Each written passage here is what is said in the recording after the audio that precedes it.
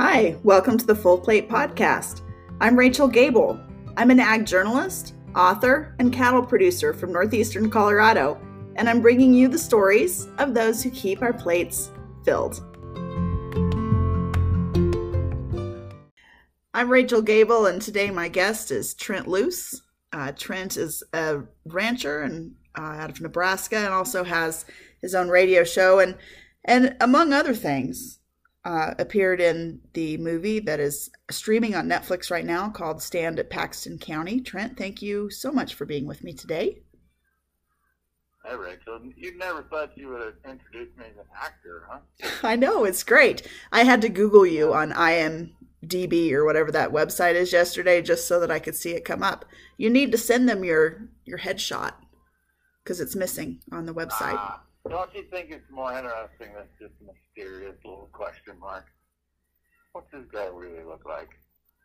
No, I think we need the headshot complete with that hat that you wore. Yeah. I've seen that hat in person, and I've seen it in photos many times. It's a You know the story behind that hat, right? No, you need to tell me the story behind that hat.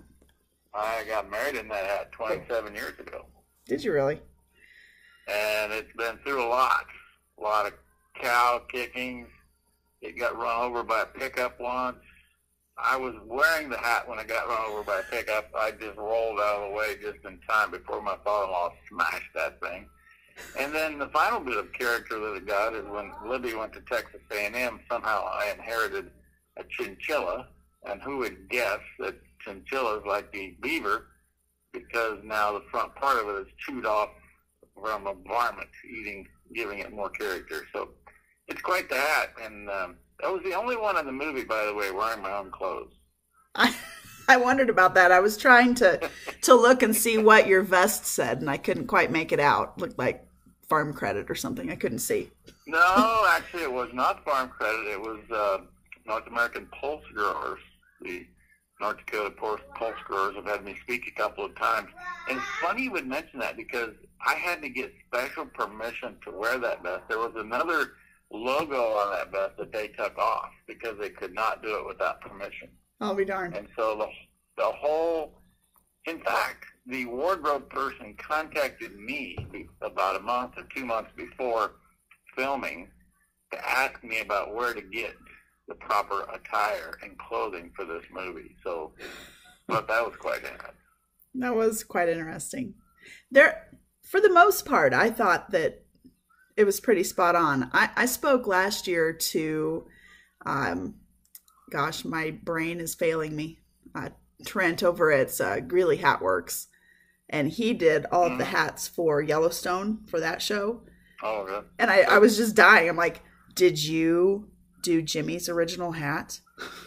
And his answer was not entirely politically correct, but it was the one I was expecting. So he did not. Yeah. I've not seen Yellowstone.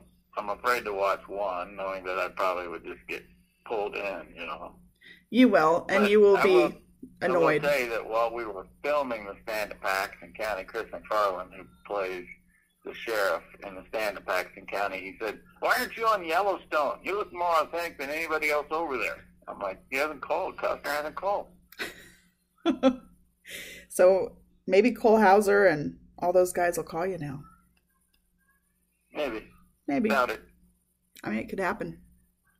I'm not aspiring to be an actor, but if the opportunity presented itself to be a part of something that tells a story that has largely been untold from rural America, I would entertain it. And that's why I was proud and honored to be a part of the Stand at Paxton County, because I was involved in this atrocity, and I call it atrocity on purpose, from day one with Gary Dossinger and his family. Absolutely. Well, tell everybody a little bit about how this came about and what it's based on, because it is an atrocity. It's hard to watch. It's inspired by a true story, and all of the Hollywood friends that I've now developed remind me to say that it's not a true story, it's inspired by a true story. The most common question I've had since it's been on Netflix for 10 days is, how much of that is true? I'm going to estimate about 80% of that actually did happen. I was sitting in my pickup after church waiting on Kelly and the girls to come out, and I got a phone call from North Dakota. And this guy called me and said, "Trent, are you up to speed on what they're doing to my neighbor here in Stark County, North Dakota?" I said, "No, I heard rumblings, but I don't really know what's going on." He said, "Well, you need to dig into it because they're trying to make an example of him."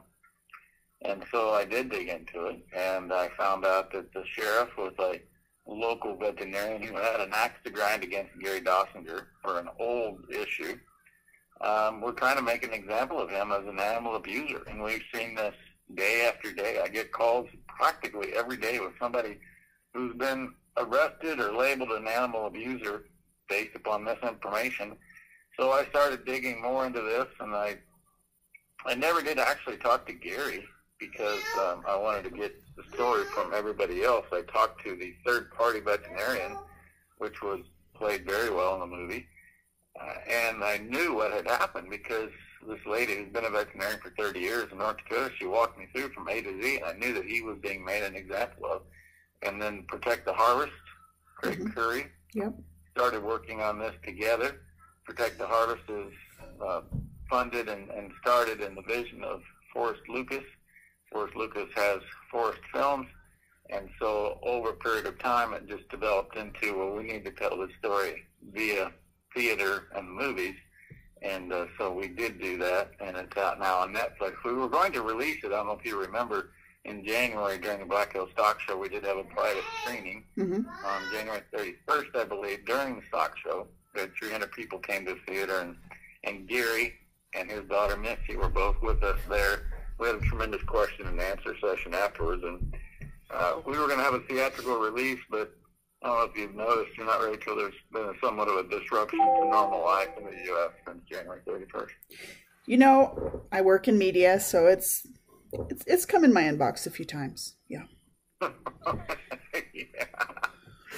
Darn inboxes.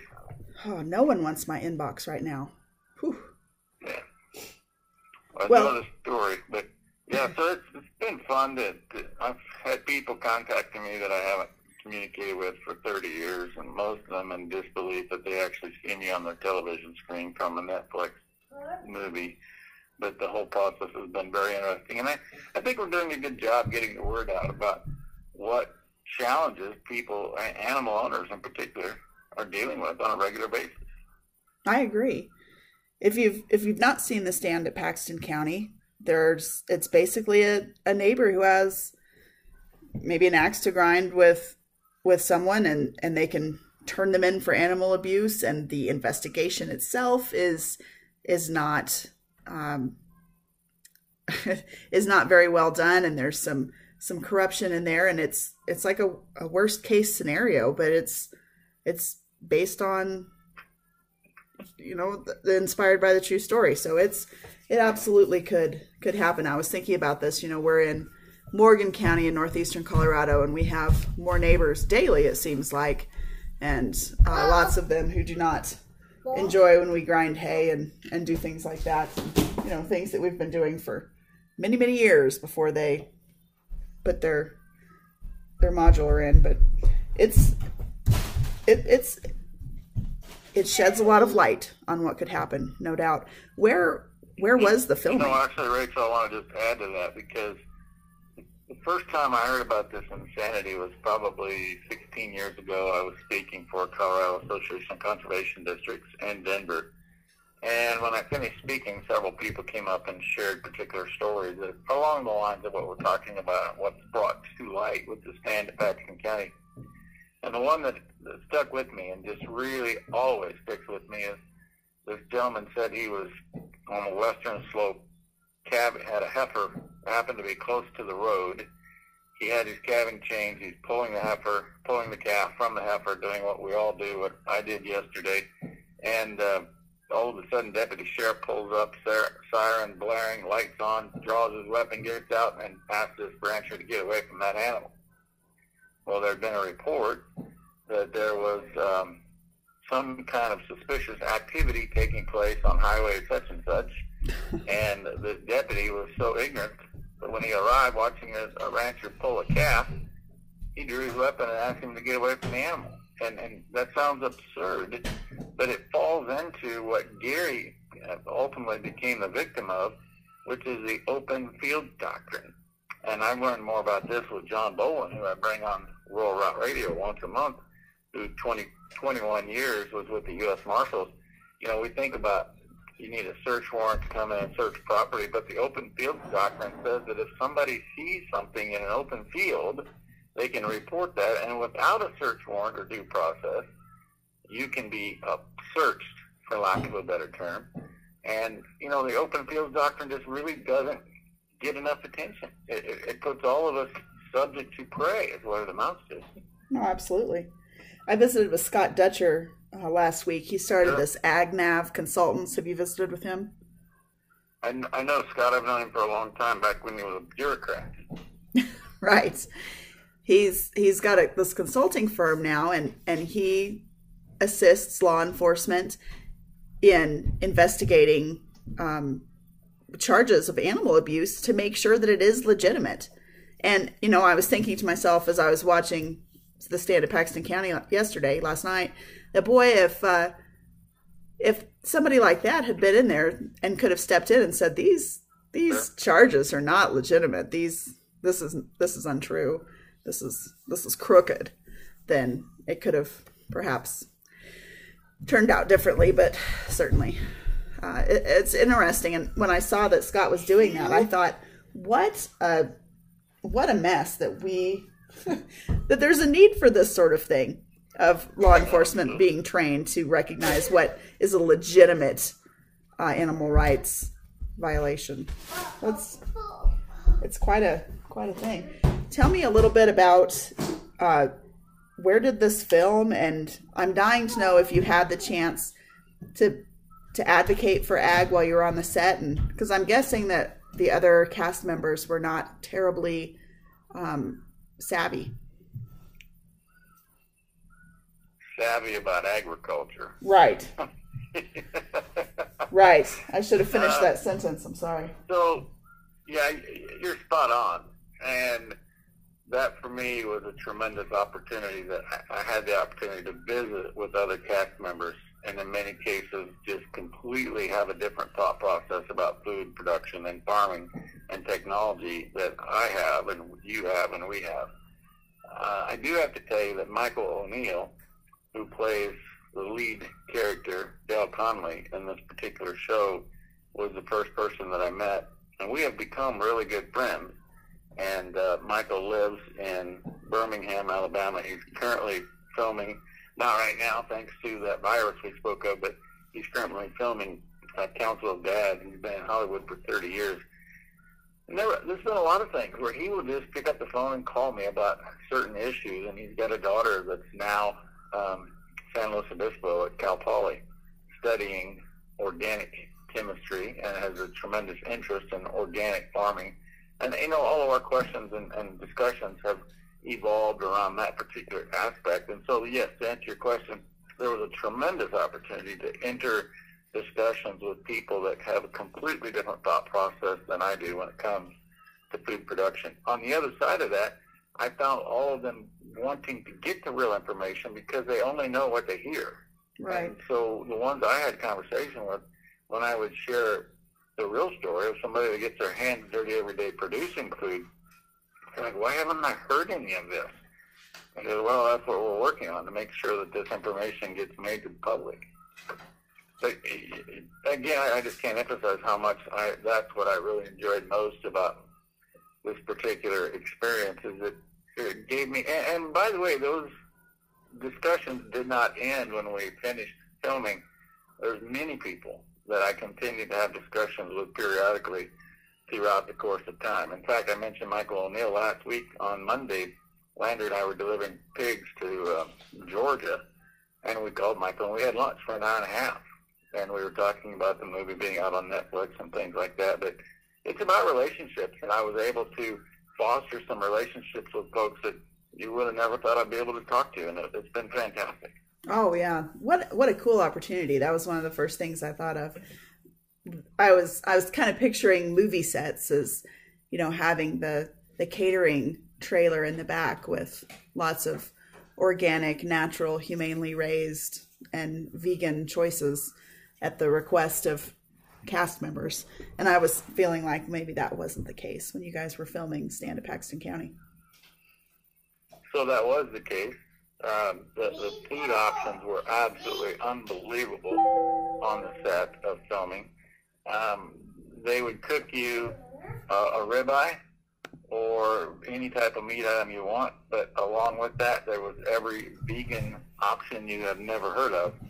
And so it was anything, all things to everybody. It wasn't just one choice or another. And the assessment from the day, I spent 3 days, by the way, on the set. It was filming for just short of 3 weeks. I was there 3 days. It was about a 50-50 split on dietary choices. That's interesting that there would be some vegan folks. I think it seems like they would maybe not choose that movie to be a part of. I do have to give a shout out to Forrest Films and Forrest Lucas and the entire team, and Ali Afshar, who was the executive producer. You know, the mission of Forrest Films and the people that are involved in this is to educate people about what is happening and about the challenges that farmers have. And that's why I was excited to be a part of it. And I don't know if you saw the very first movie that Forrest Films produced. It was about the dog lover, again, based on a true story. Dan Christensen in Hurley, South Dakota, who had 70 hunting dogs taken from him by the same animal rights organization that we're talking about here. And so the people who are a part of this, they have to recognize that this is kind of the mission of Forrest Films. And Forrest Films has carved out its own little niche in Hollywood, you know, having their own office at the Warner Brothers studio and rubbing shoulders with everybody there. But yet people who are a part of Forrest Films know that we've got a mission. This is not just about making movies, it's about educating people.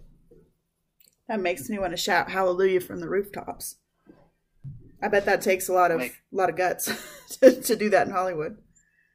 It does, because, you know, the first Hollywood person that I ever interacted with was Carl Weathers. And if you remember, Carl Weathers was Apollo Creed, he was in Happy Gilmore, but he was also a limousine breeder. And back, I think he's gotten out of the limousine business now, but he was hands-on. I mean, he knew the cattle business. And I did a thing in 2002 in Hollywood, and so I went to breakfast with Carl while I was there, and I told him I wanted to do something that's almost identical to what Forrest Films was doing. And Carl Weathers told me, Trent, as entrenched as I am in Hollywood today, and he's still active producing, directing, and doing different things, and I haven't talked to Carl for a while, he said, if I attempted to do what you're talking about, I would be blackballed out of Hollywood. Wow. So I share that by saying kudos, major kudos to L.A. Afshar and Forrest Lucas and everybody at Forrest Films for taking a stand and saying, we're going to do this. And quite frankly, the way that they blackball you out is they eliminate your funding. Fortunately, Forrest Lucas has dedicated an amount of money, like he did with Protect the Harvest, to Forrest Films to be a part of telling the story. And people just need to know how that has all come about. Well, that's incredible. I'm looking forward to see what the next project is. There's lots of good stories that aren't being told that need to be. Yeah, that's absolutely a true story. And I have to also, while we're giving kudos, and hopefully you can find David O'Neill, the writer. He's not an ag guy. He's been in investments, and he's been in Hollywood for a while and lives in San Francisco now. But he captured the essence of what this story was really about. He had a little Hollywood license and incorporated that. But I was on several calls with him as he was writing that, just kind of shaping what the facts were around how this all developed. And I think he just did a fantastic job capturing the real story and bringing to light the challenges that we have. And I talked to him this week, and I told him, I said, it just come across perfectly. Mm-hmm. I agree. I thought it was interesting where he went with the journalist. So as soon as I put the pieces together that there were some things that were maybe being left out of some articles that the journalist in the movie had written, I thought, oh man, this is going to play right into what everybody hates about journalists. But I was And instead, you were proud the journalist saved the day. I don't know that he saved the day. I think it was, he was there and on the day. But I was just glad that that's what journalists are supposed to do. You know, one of my good friends in Texas told me that, you know, my job is to stand in the gap. And I thought, boy, that's kind of a cool way to think about it. It's true. That truly is. Yeah. Tanner Tomlinson, by the way, is another example of somebody I've maintained communication with. He was Josh Fobley in the movie The Journalist You Speak Of. In January, actually, I had a little video discussion that's still available on YouTube with Tanner about acting and what he learned and what it means to be a part of the Forest Films crew. And he's just another example of those that I've been able to meet that come from, he, by the way, is a native of Oklahoma, graduate of Oklahoma State, so he's not completely foreign to rural issues. But like so many, it's just, he lives in Hollywood today, and it's where he came from instead of what he does every day. Right. What was your takeaway from being involved in it? What'd you learn? I learned that as much as we and I've been a part of this as myself, we bash those individuals in Hollywood who are constantly speaking out against us. I learned that they only know what they know. They don't know what they don't know. And, you know, my little personal slogan here is that we're complaining about what it is that they're saying, then what are we going to do to expose them to the truth? And I think in so many ways, that's exactly what we've created the opportunity with here, is to have a different audience and talk to some people and have great communication with people who we previously have not communicated with, and then complain about what they don't know. Oh, you've kind of described my day-to-day job. I think that's the biggest frustration for me in agriculture, is that we preach to the choir. Yeah, true story. And I like our choir. They're a cool choir. But the choir's nice. The choir just needs to sing louder and more often. That's the moral of the story. Yeah. Yeah, it's been interesting. I feel like this, you know, this little virus thing that we talked about, boy, that's really, I was hoping that it would really bring to the you know, center stage of how important the food supply is, and that it's rather fragile, even though it's huge. And I'm not sure that that's what's being communicated, but it's part of the story. I think that's up to us to drive that communication. And if we let status quo be status quo, and we're not involved in making sure that people understand that food production is a means of national security, when this is all finished, it'll be our fault, not the consumer's fault. So I put that responsibility directly on our own shoulders. I agree. Well, I encourage everybody to watch Stand at Paxton County, and I think that that's one of these things that you need to have this in the back of your mind, with, especially in Colorado. You know, we see a lot of legislation come through courtesy of our first gentleman, who is a animal rights activist and vegan, and a lot of it is terrible legislation, and there is a lot left up to interpretation. It is not black and white, and it has the potential to be disastrous. And it may feel like, oh, it's not that big a deal, it's just dogs and cats. But it's the first step. And I don't mean to sound like an alarmist, and I don't mean to sound like a conspiracy theorist, but the animal rights folks are patient, they're well-funded, and they're willing to take small bites out of freedoms and out of the control that producers have over their own operations. And I think that the Stand at Paxton County really illustrates how bad legislation can really become a nightmare. Yeah, and I just want to close by reminding people that we can watch it and enjoy it, or we can contribute to the viralness, the word of the day. But we need everybody, not just the choir, so to speak, to be watching this movie. And the more exposure we get, the more better discussions that we will have. So I close with that by saying thank you, Rachel, for continuing that discussion and encouraging people not only to watch it, but be advocates for what's actually taking place. In a Absolutely. bad way in Colorado, but all across the country. Absolutely. Well said, sir. Well, I appreciate you joining me today. My guest Thank today you. was Trent Loos, movie star, radio host, hog producer, the great state of Nebraska.